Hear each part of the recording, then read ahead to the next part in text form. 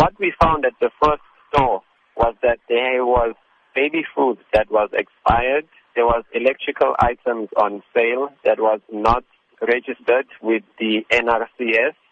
There was also radios and amplifiers on sale that were not certified by ICASA. And the store itself did not have a business license to sell food. So it was fined 1,000 rand by the eThekwini municipality. Meanwhile, our labor inspectors found that the general assistant workers at the store were being underpaid and they had not received any leave or lunch breaks. Additionally, they had not received any increases in their wages for the last 5 years. In the second store, we basically found food that had also been expired. There were some spices on the shelves that were discovered, which was infected with insects.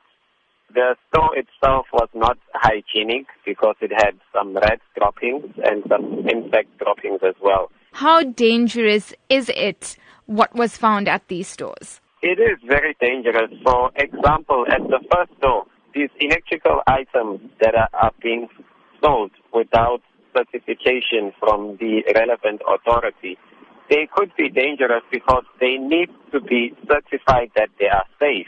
So if consumers have purchased these items at the store and they haven't been certified that they are safe, anything is possible. There is something that might happen.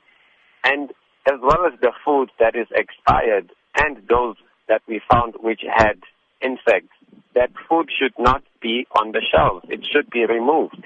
It can be potentially very, very dangerous for consumers if they are buying these items. How often does the Department of Labour, in fact, conduct these inspections, and will there be more carried out within KZN? These joint efforts are conducted by various law enforcement agencies, and they are going to continue around the province. We are not only looking at the Durban Central area. We are going to visit other employers around the province.